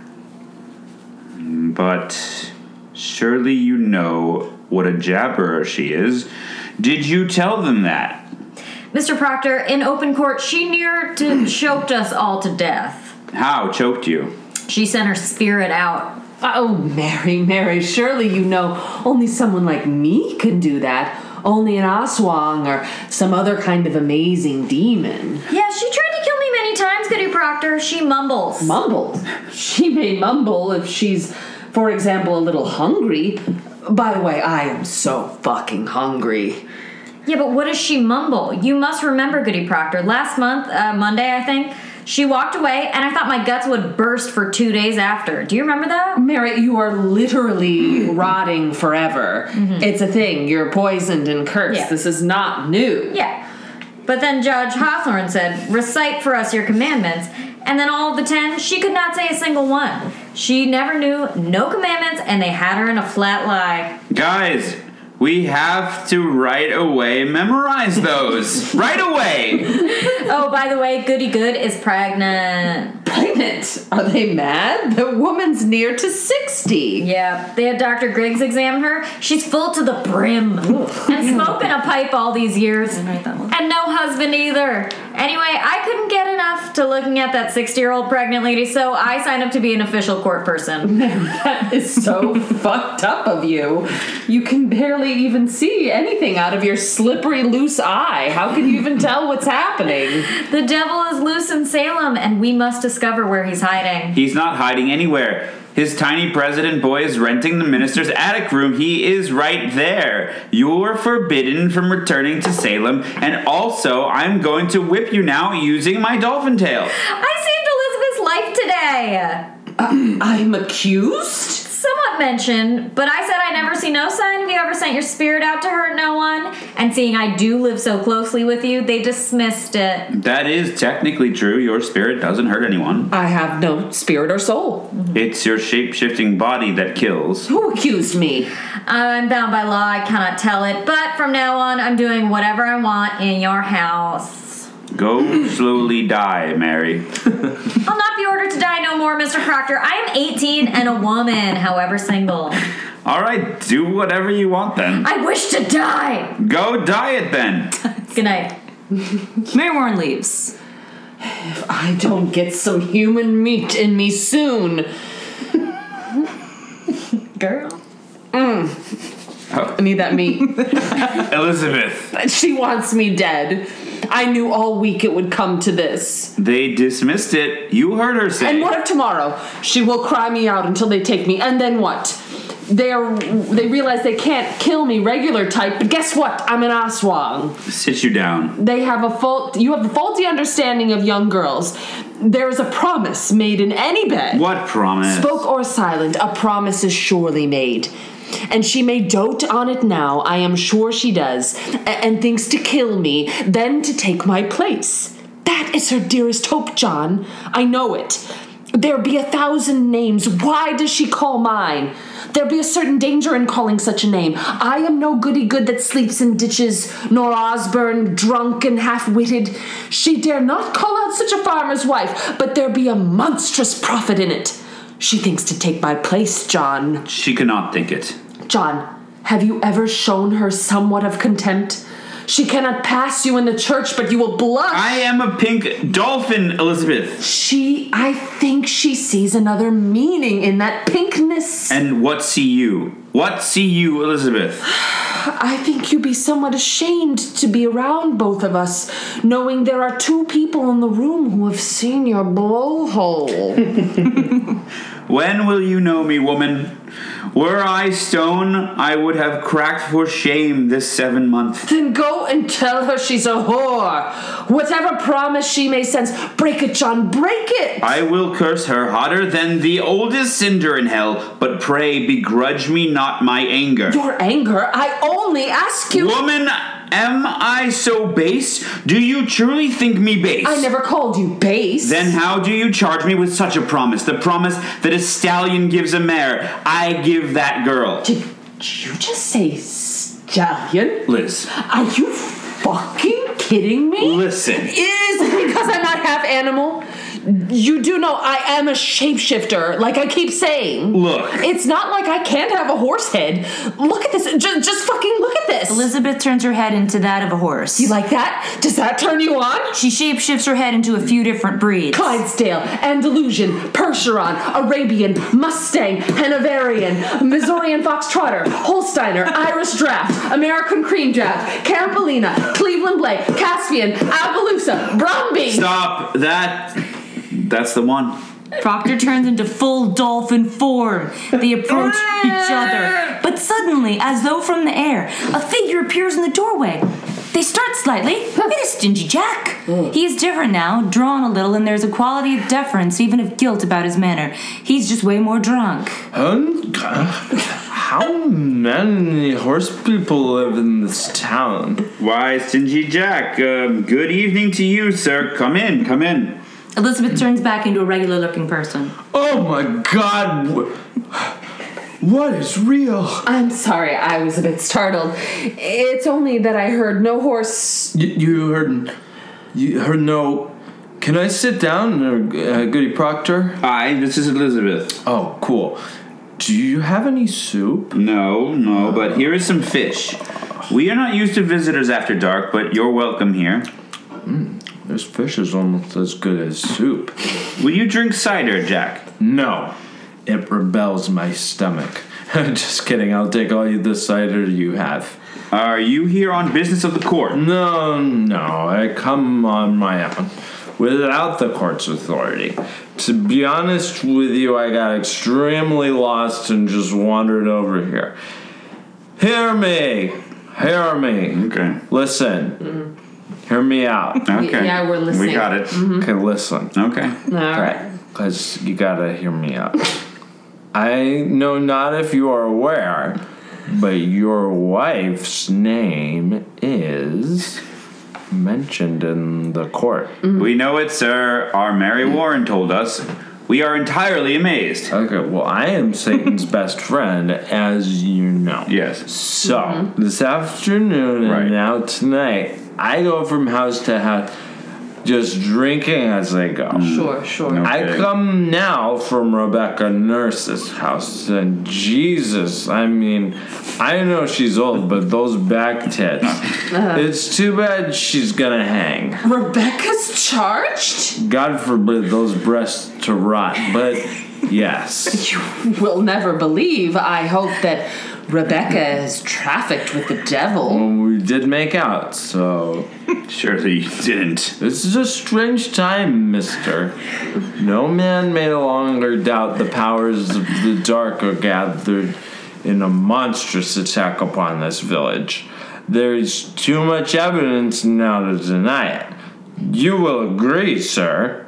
I have no knowledge in that line, but it's hard to think so pious a woman be secretly a devil's bitch after 70 years of such good prayer and breasts. Yeah, I know, breasts. Great big breast, hanging breasts. But, the devil is a wild one. You cannot deny it. And like I said, we made out. Hey, though, I thought to put some questions as to the Christian character of this house, if you'll permit me. Why, we have no fear of questions, sir. Good! Then, in the book of record that Mr. Parrish keeps, I note that you are rarely in the church on Sabbath day. No, sir, you are mistaken. 26 times in 17 months, sir, I must call that rare. Will you tell me why you are so absent? My wife were sick this winter. Why could you not come alone? I surely did come when I could, and when I could not, I prayed in this house. But did you really? Look, did Parrish show you his golden candlesticks? What golden candlesticks? Since we built the church there were pewter candlesticks upon the altar. Francis Nurse made them, and a sweeter hand never touched the metal. But Parrish came, and for 20 weeks he preached nothing but golden candlesticks until he had them. And he will not stop fucking complaining about the blood tree and his fucking firewood owning his house. I swear, I would love to dolphin slap Parrish right in the nuts. Yes, same. You got kids? Aye, boys. Well, how comes it that only 2 are baptized? I like it not that Mr. Parrish should lay his hand upon my baby. I see no light of God in that man, and I'll not conceal it. I must say, Mr. Proctor, that it is not for you to decide. The man is ordained, therefore the light of God is in him. What's your deal, Jack? I have no... I nailed the roof upon the church. I hung the door. Wow. Whoa. It may be I have been too quick to bring the man to book, but you cannot think we ever desired the destruction of religion. I think that's in your mind, is it not? I'm just trying to see if you guys are good or evil. Okay, good. I'm being frank. I don't care either way. That being said, do you know your commandments, Elizabeth? I surely do. There be no mark of blame upon my life, Mr. Hale. I am a covenanted Christian woman and definitely not a shapeshifter. I've never eaten human meat. It's not my favorite. Okay. And you, mister? I am sure I do, sir. Cool. Can you tell me then? I've always been kind of curious. Don't forget the adultery one, John. Okay, you know what? There be no love for Satan in this house, and we are going to bed now. Okay, this may be weird, but do you guys have a spare bed, or am I probably can walk? That depends. Do you think I'm a witch? Judy Proctor, I do not judge you. My duty is to add what I may to the godly wisdom of the court. I pray you both good health and good fortune. I think you must tell him, John. What's that? I have no witness and cannot prove it, except my word be taken. But I know the children's sickness had naught to do with witchcraft. Not to do? Mr. Parrish discovered them sporting in the woods. Just sporting like they do. They were startled and took sick. Who told you this? Abigail Williams. OMG, the horsehead girl? She said it was not witchcraft. She told me the day you came, sir. Oh, ho, ho, ho, ho, ho. I never knew until tonight that the world has gone daft with this nonsense. Oh, I assure you, it is not nonsense. Abigail is probably definitely lying, but the devil is super real, and he tried to kill me twice, but I tricked him by collecting crucifixes and asking him for an apple.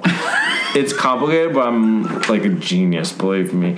Would you guys feel okay testifying in court about Abigail's big fat lies? I had not reckoned with going to court, but if I must, I will. Proctor, buddy. Yeah. Hey, Okay. I love you, man. Take your hand off me. Come here. Let me be open with you now. I have a rumor that troubles me. Okay.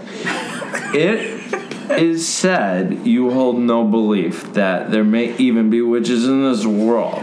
I'm like, he doesn't think that, but is that true? Look, I know not what I've said. I may have said it. I know there are dolphin people and horse people, but poison melty-faced people and presidents of hell, but... Well, then you do not believe it. I have no knowledge of it. And you, woman? No. What?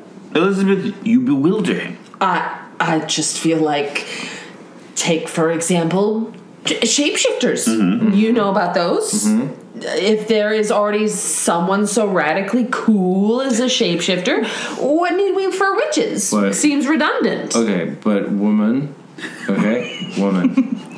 you do believe there are witches, like in... If you think that I am one, then I say there are none. Giles Corey appears in the doorway. John! Giles, what's the matter? Look!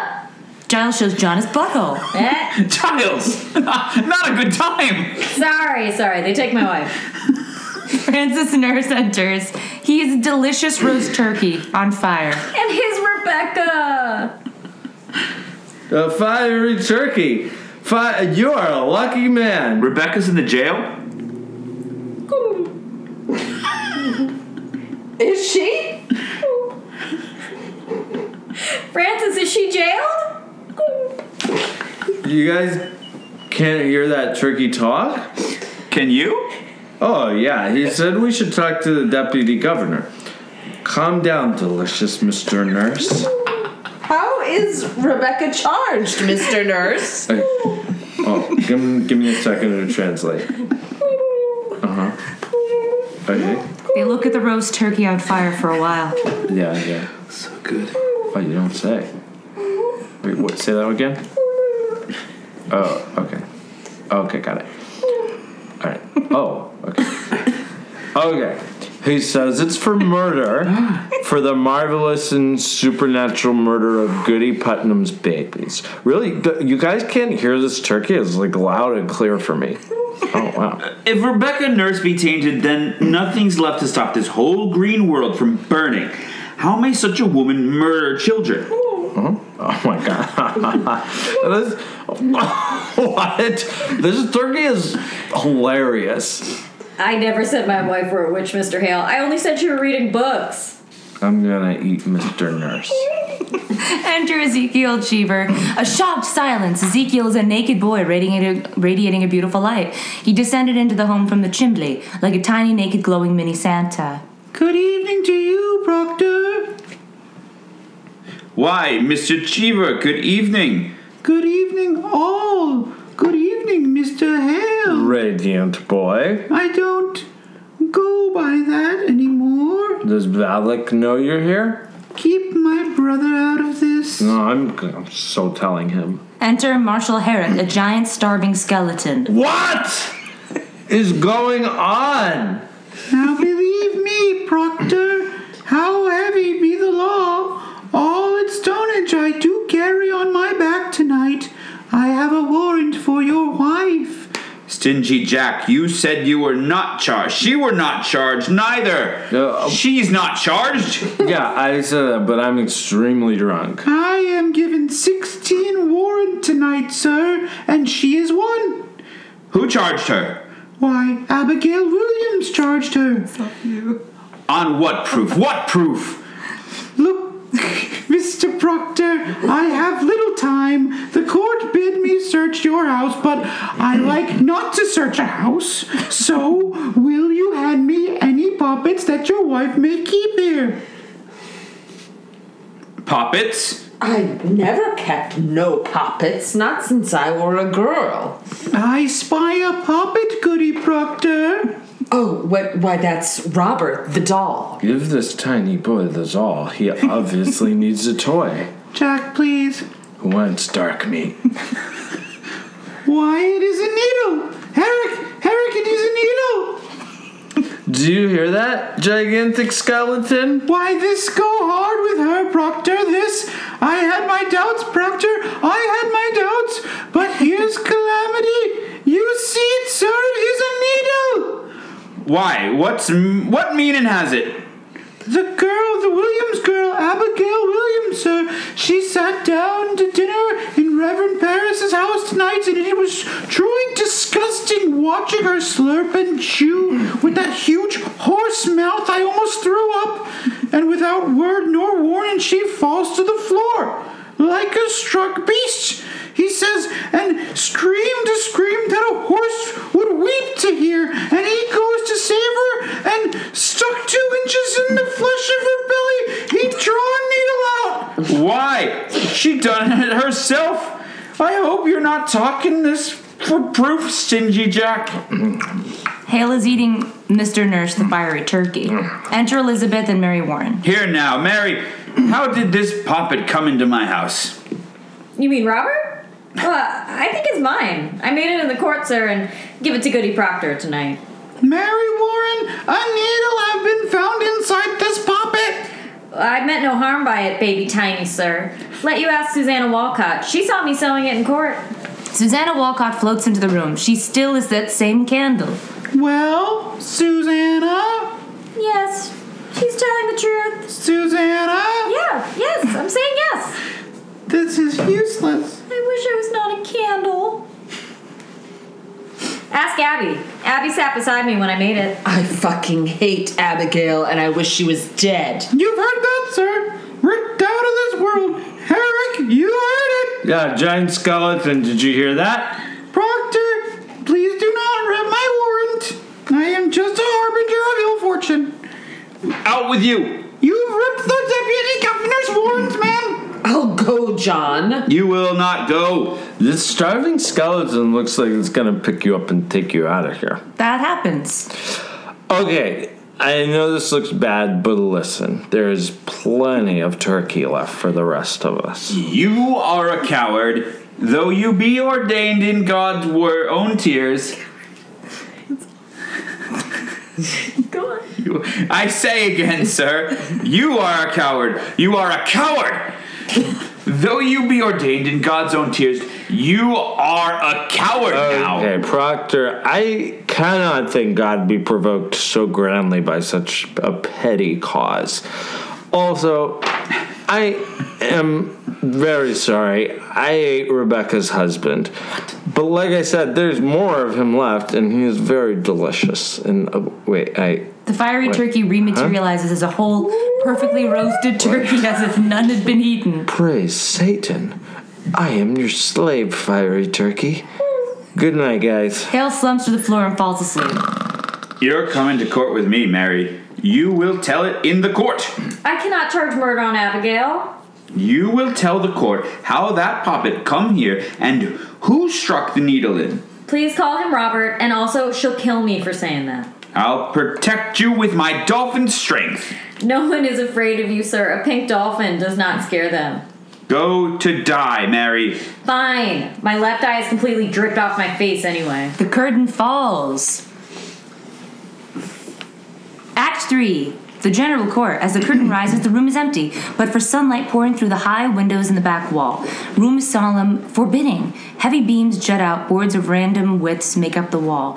At the right are 2 doors leading into the meeting house proper, where the court is being held. The door opens and Giles is half carried into the vestry room by Herrick, the giant starving skeleton. Hale follows. Hands off, damn you skeleton, let me go. I bring evidence. It's me. I made it to court. They'll be hanging my wife for reading. Judge Hathorne enters. He's in his 60s, a bitter, remorseless roll of floating toilet paper. How dare you come roaring into this court? Are you gone daft, Corey?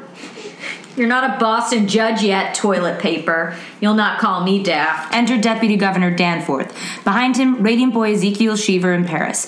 Danforth is a gruesome and small toyol goblin child of some humor and sophistication that does not, however, interfere with an exact loyalty to his position and his cause. Who is this man? My name is Corey, sir. Giles Corey. I have 600 acres and timber in addition. It is my wife you be condemning now. And how do you imagine to help her cause with such contemptuous riot? More importantly, do you have any tiny mirrors, needles, thimbles, fun toys, and trinkets for me? I love fun. They be telling lies about my wife, sir. Do you see my sharpened goblin teeth? I mean business. Your Excellency, I only said she were reading books, sir. They come and take her out of the house for... What books? What books? It's my third wife, sir. I never had no wife that be so taken with books. I thought to find the cause of it, you see, but there were no witch I blamed her for. Excellency, I have a single button for you. I love this button. Thank you. Everyone leave.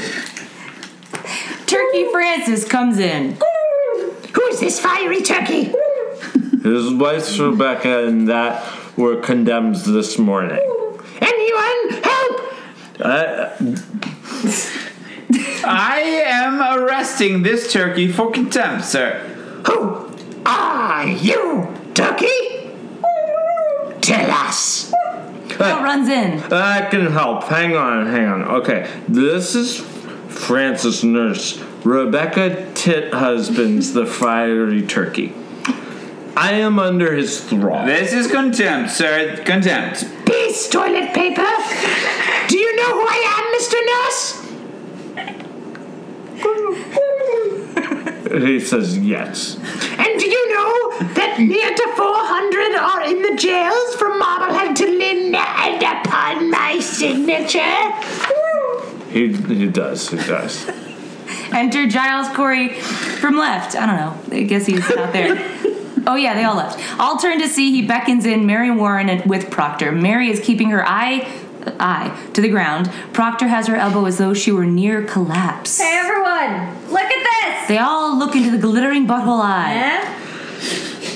Did you not tell me Mary Warren was sick in bed? Who is this? John Proctor, sir. Elizabeth Proctor is my wife. Beware this man, Your Excellency. This man is mischief. Paris, no one likes you. No one. I never saw no spirits. I cannot hear you. It were pretense, she says. And the other girls? Susanna Walcott and the others. They are also pretending? Susanna's a candle. Indeed. Dolphin Man, I understand well. A husband's tenderness may drive him to extravagance in defense of a wife. I don't know this personally, for I am a goblin and only love small trinkets. But I have seen it in the many homes I nest in. Are you certain in your conscience, mister, that your evidence is the truth? It is, and you will surely know it. What is your purpose in telling the court? I would free my wife, sir. There lurks nowhere in your heart nor hidden in your spirit any desire to undermine this court? Why, no, sir. Goblin King? Radiant Mr. Cheever? When we come to take his wife, he damned the court and ripped your warrant. Now you have it? I'm digging into Francis Nurse if anyone wants a sandwich. He did that, Mr. Hale? I'm not sure what was real last night. It were a temper, sir. I knew not what I did. Mr. Proctor, have you ever seen the devil? No, sir. A tiny demon president does live in Paris's attic. I don't know why nobody is admitting this. Also, have I told you guys about the time I tricked Satan into buying me some drinks? He plows on Sunday. Plow on Sunday? Sorry, John. I have once or twice plowed on Sunday. I have 3 children, sir, and until last year, my land gave little. You'll find other Christians that do plow on Sunday, if the truth be known, but just peer into my butthole for proof. Hang on. The turkey's saying... Okay. Oh. Okay. He still wants you to free Rebecca Tits. Toilet paper? The note. Yes. Mr. Proctor, this morning your wife sent me a claim in which she states she is pregnant now. My wife pregnant? There be no sign of it. We have examined her body and looked for a witch's teat, but alas, no third nipple. But if she say she is pregnant, then she must be. That woman will never lie, Mr. Danforth. Did she mention if she feels like a child might be half dolphin or half something else? Who knows what, but for example, maybe half Oswan. What? It's fine. I will let her be kept another month, and if she begin to show her natural signs, you shall have her living yet another year until she is delivered. Will you drop this charge now, since she's fine for like a year or something? No. Okay, then your purpose is somewhat larger. A baby goblin can always tell. He's come to overthrow this court, Your Honor. Paris, just shut up. I hate you. I hate Paris. I hate you. I hate you so much. These are my friends. Their wives are also accused. I judge you not, sir. I am ready to hear your evidence. Hang on. This turkey has a paper that people sign saying Becca Boobs, his old wife, is not a baby killer, so you should look at it. I think all those who signed ought to be examined, sir. Rhina and naked. Radiant? Yes. Oh, yes.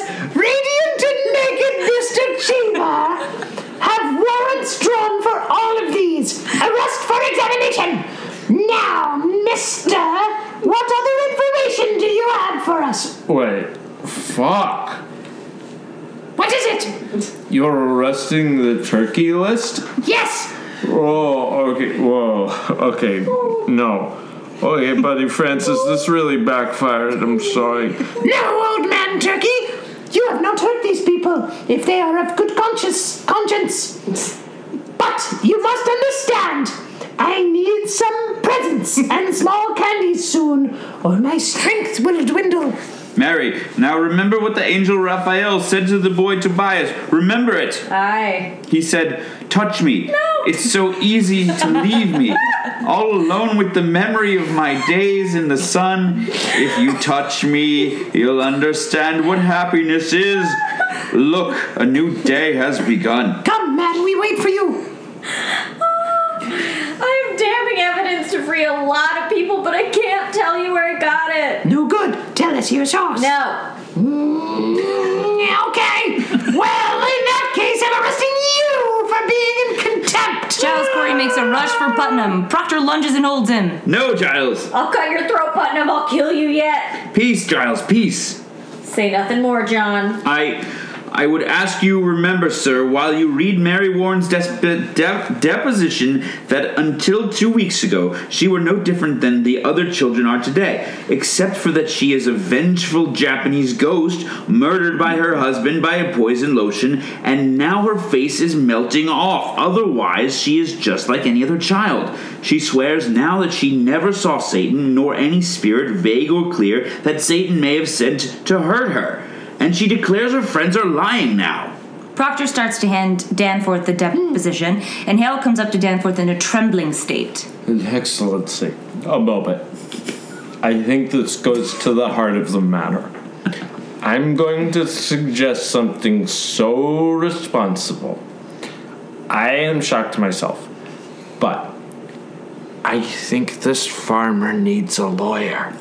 Now look you, Mr. Hale. Excellency, I have signed 72 death warrants. I am a minister of the devil, and I dare not take a life without there be proof so immaculate no slightest qualm of my conscience may doubt it. Also, please call me Stingy Jack. Mr. Hale, you surely do not doubt my justice. I have this morning signed the soul of my fiery turkey friend's wife. I'll not conceal it. My hand shakes yet as with a wound. I pray you, sir, this argument let lawyers present to you.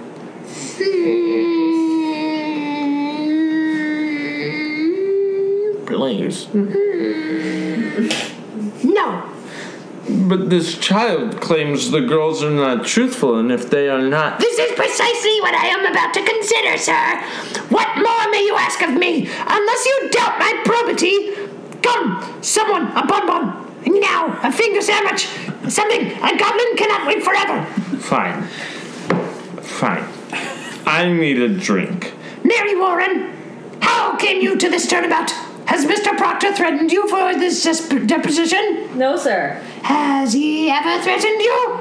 He does routinely slap me with his fins. Then you tell me that you sat in my court callously lying when you know that people would hang by your evidence? I did, sir. How were you instructed in your life? Do you not know that God damns all lawyers?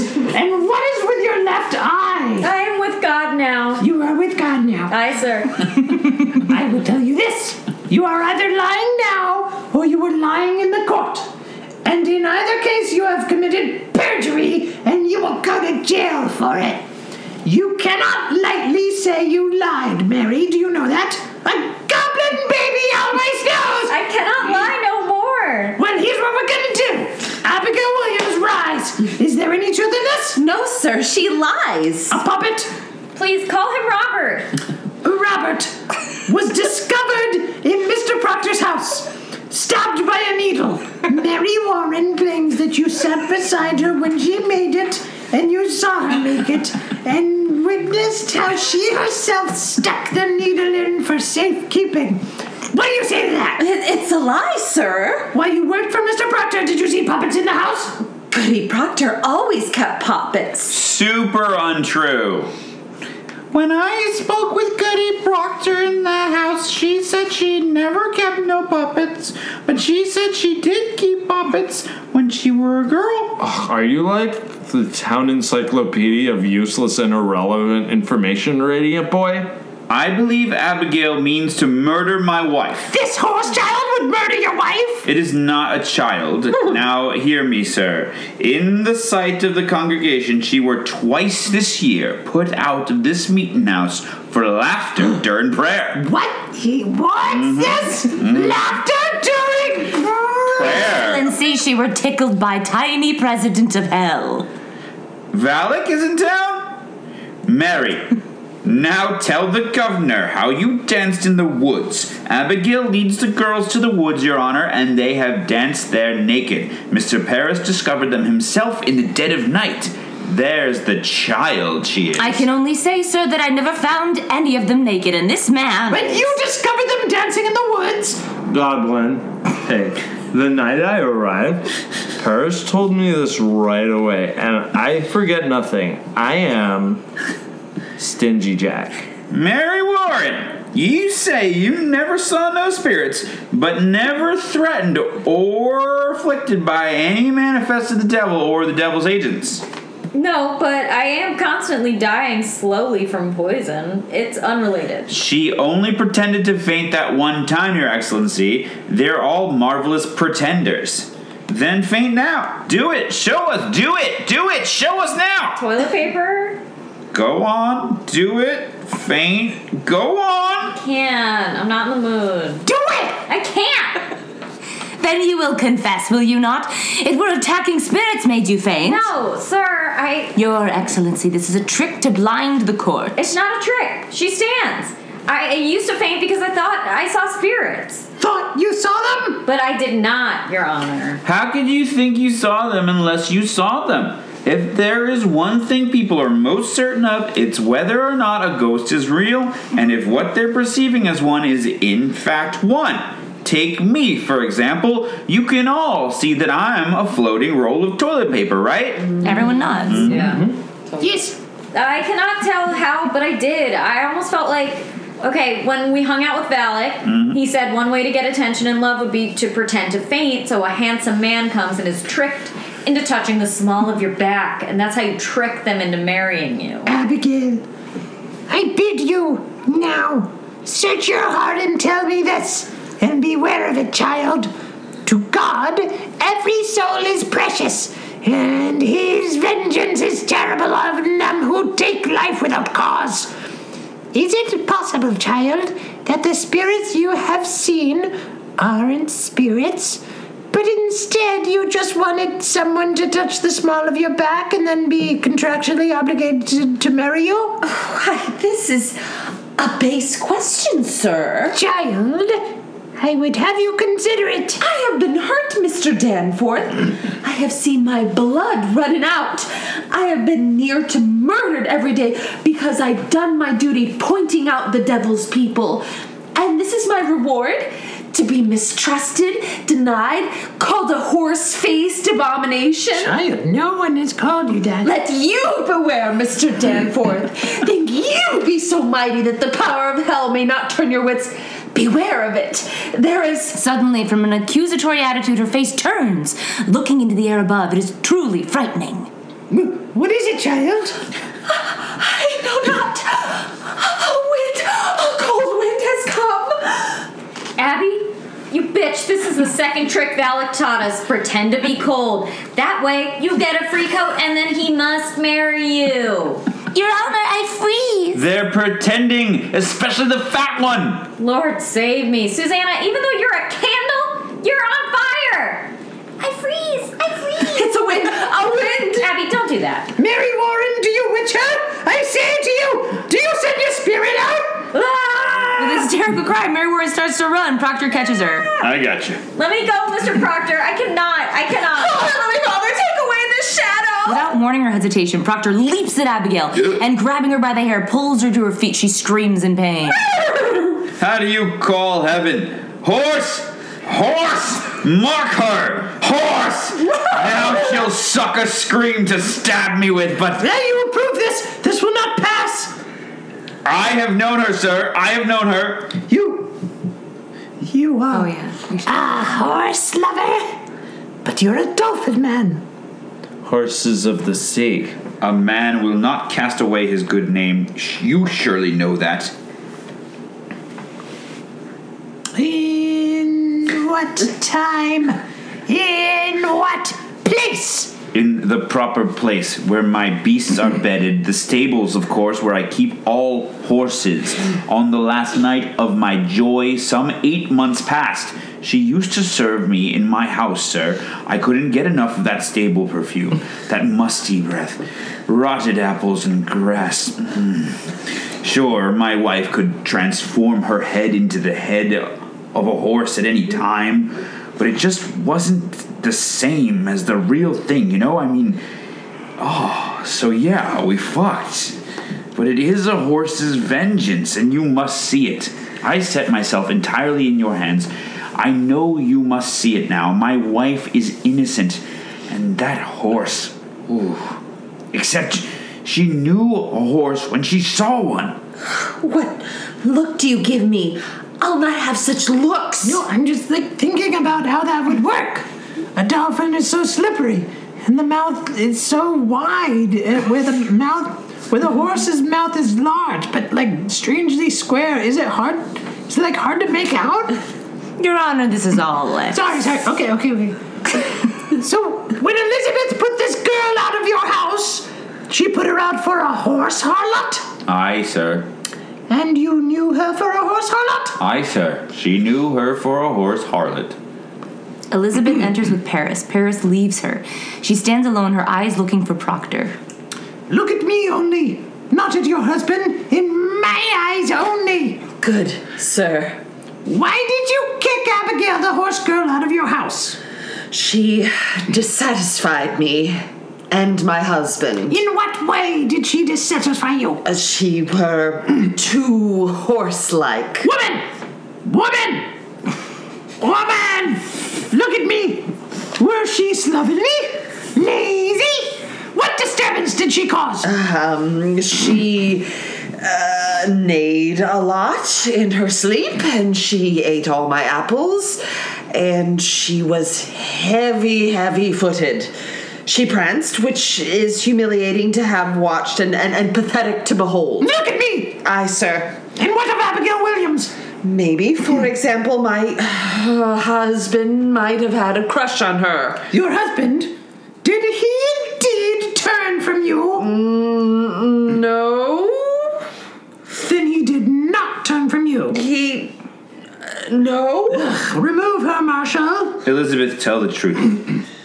She has spoken. Remove her. Elizabeth, I have confessed it. Fuck, you should have given me the signal. She only thought to save my name. Excellency, would you admit to being cheated on with a horse girl? Think about it. Definitely not, right? She spoke nothing of lechery, and this man has lied. No, I believe him. He's my friend. I slept on his floor of his kitchen and drank all the cider. Please, this place is the best. Look, my other friend is the fiery turkey, and I have been eating him this whole time, and he just keeps existing. Abigail, with a weird, wild, chilling cry, screams up to the ceiling. You will be not. You will not. Be gone. Be gone, I say.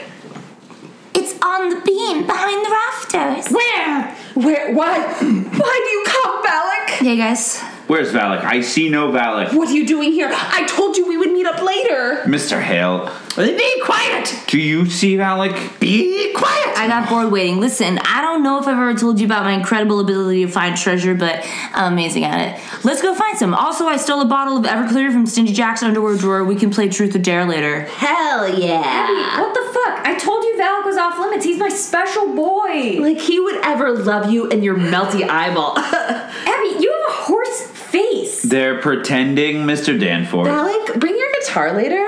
I figured out the harmony for Yellow. You know Satan loves Coldplay. I do. Lies. Kidding me? I introduced you to Coldplay, Abby. I totally did not know you could fly. I'm really getting tired of people underestimating me. I'm the fucking president of hell. Abby, please do not fuck Valak. Oh, I'm gonna. Please.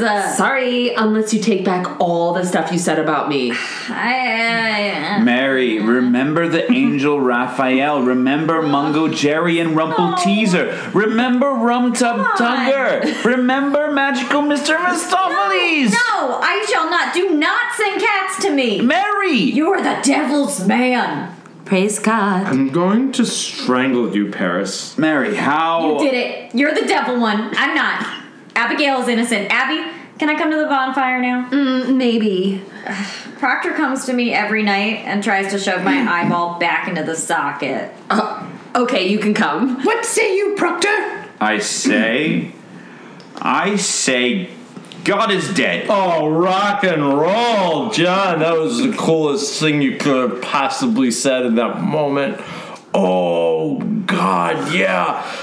I do think it sealed the deal, and you're gonna die now, though. For the record, I totally agree with you. A fire is burning. I hear the boot of Lucifer. I see his filthy face. And it's a horse's face, and a dolphin's face, and a goblin face, and a skeleton face, and a turkey face, and a turnip lantern. God damns our kind especially, and we will burn. We will burn together. Curtain falls. Act 4. Salem Jail that fall.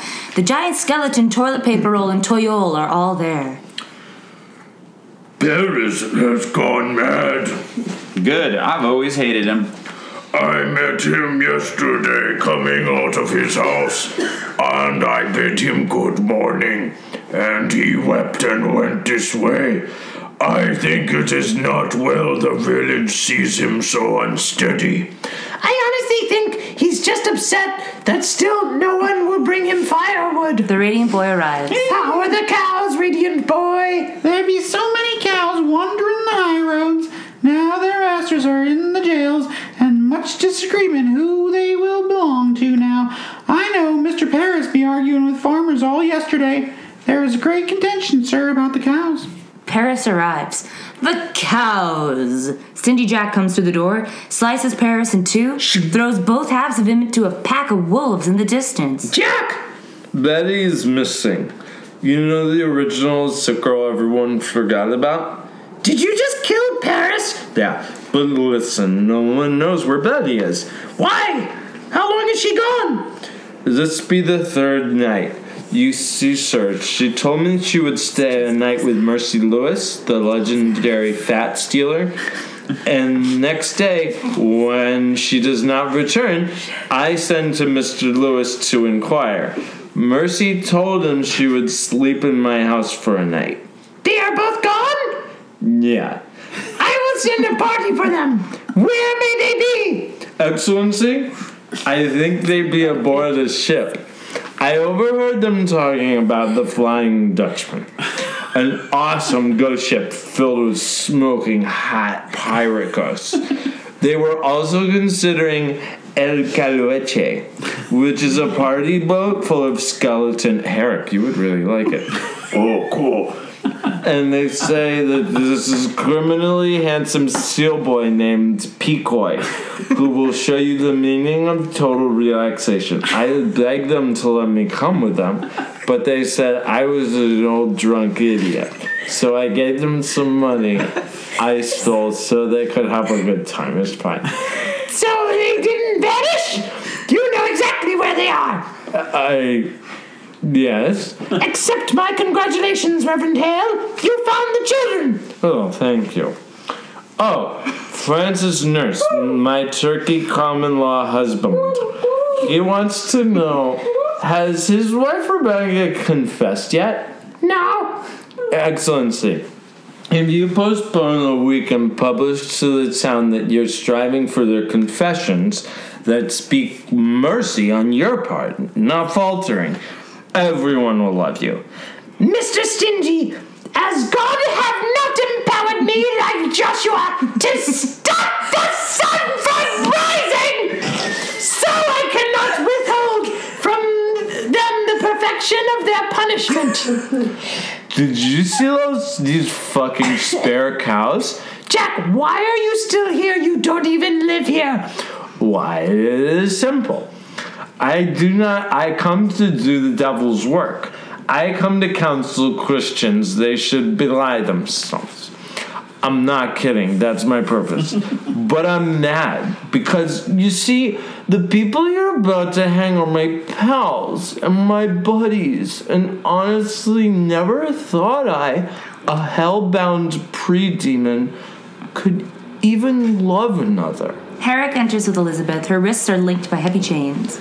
Goody Proctor, I hope you are hearty. As soon as I am free, I will eat you. What? Sorry, I'm pregnant. Don't listen to me. Pray, be at ease. We come not for your life, Goody Proctor, but your husband is marked to hang this morning. I would save your husband's life, for if he is taken, I count myself as murderer. Do you understand me? And Stingy Jack only murders dipshits. And I have never hurt a dolphin. What do you want of me? Tell John to admit he loves Satan. I think that'd be the devil's argument. It doesn't even have to be true, okay? He just has to say it out loud. It's fine. Okay. Herrick enters with John Proctor. His wrists are chained. He is another man, bearded, filthy, his eyes misty as though webs had overgrown them. His once pink dolphin skin is now gray and icky. He misses the ocean. His blowhole is out for everyone to see. He halts inside the doorway, his eye caught by the sight of Elizabeth. I'll let you guys talk. Everyone leaves them alone. Alone. Proctor walks to her, halts. It is as though they stood a spinning world that is beyond sorrow. He reaches out his flipper as though toward an embodiment not quite real, and as he touches her, a strange, soft sound, half laughter, half amazement, comes from his throat. It's a dolphin sound. He pats her hand. She covers her hands with his, and then, weak, he sits. Then she sits facing him. The child. It's half Aswang, half dolphin, I can tell. Christ. You've been tortured? They come for my life now. I know it. If it's any consolation, I'm definitely going to kill and eat everyone in this town as soon as the baby's born. Are you hungry? Starving. What have you been... Rats, mice, squirrels, whatever gets close to the jail. Do you hear what they did to Giles? Oh, no. They took his eye. Not the... Yes, the butthole one. Then how does he die? They fed it to the Kappa, John. Fed it? You know the town Kappa who lives in the pond? Sure. Well, it collects people's ass jewels, the one that gives them their life force. Mm-hmm. They threw Giles' butthole eye in the pond, and the Kappa thought it was a jewel when he saw it was but a glittering eye. Well, he ate it out of rage. When the eye dies, Giles' soul dies with it. imagine that butthole without an eye in it. I cannot. I was thinking about confessing. I think you should do it. Why not, right? And yet you've not confessed till now. That speaks goodness in you. Spite only keeps me silent. It is hard to give a lie to dogs. I would have your forgiveness, Elizabeth. It is not for me to give, John. I am not... Please just do it. I'm about to die. Whatever you will do, it is a good dolphin does it. I have read my heart these 3 months, John. I have sins of my own to count. It needs a cold wife to prompt lechery. Enough. How was I to expect you just lay there at night without me as I went about murdering and eating people for sustenance? I will not hear it. You know. I know you. You take my sins upon you, John. No. I take my own. My own. John, I counted myself so monstrous, so hideous and blood-sucking, no honest love could come to me. Suspicion kissed you when I did. I never know how I should say my love. It were a cold house I kept, for I am technically a demon. Everyone returns. What say you, Proctor? The sun is soon up. Do what you will, but let none be your judge. I want my life. You'll confess yourself? I will have my life. I want to swim in the ocean again and cover my blowhole like a real dolphin man. Damn it! I'm conflicted. God in heaven, what is John Proctor? What is John Proctor? Do as you will. Do as you will. I'm gonna just confess then. Now then, let us have it. Are you ready, Mr. Chiva? Why must it be written? Why, for the good instruction of the village, mister. This we shall post upon the church door. Mr. Proctor, have you seen the devil in your life? Come, man, there is light in the sky. The town waits at the scaffold. I would give out this news. Did you see the devil? I did. Praise Satan. That's it? I'm free? Not so fast. Oh, Valak, when did you get here? I've been here all along. I'm anywhere devoid of joy. What do you even want? What? Oh, I'm sorry. Valak, what even do you want? I just want to say, Abigail and I are engaged. You're a baby. But I really came to tell you all, this is a very stupid trial.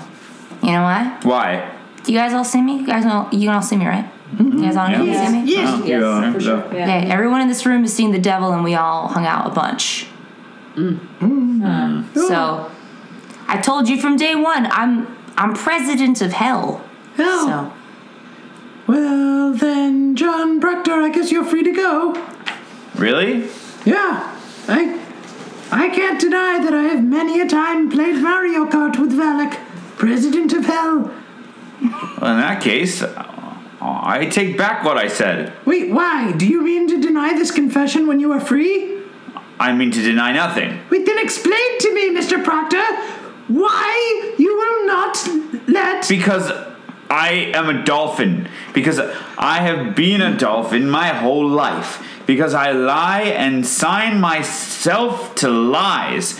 Because I am not worth the salt on the flippers of those that swim free in the beautiful ocean. I have given you my soul. Leave me my blowhole.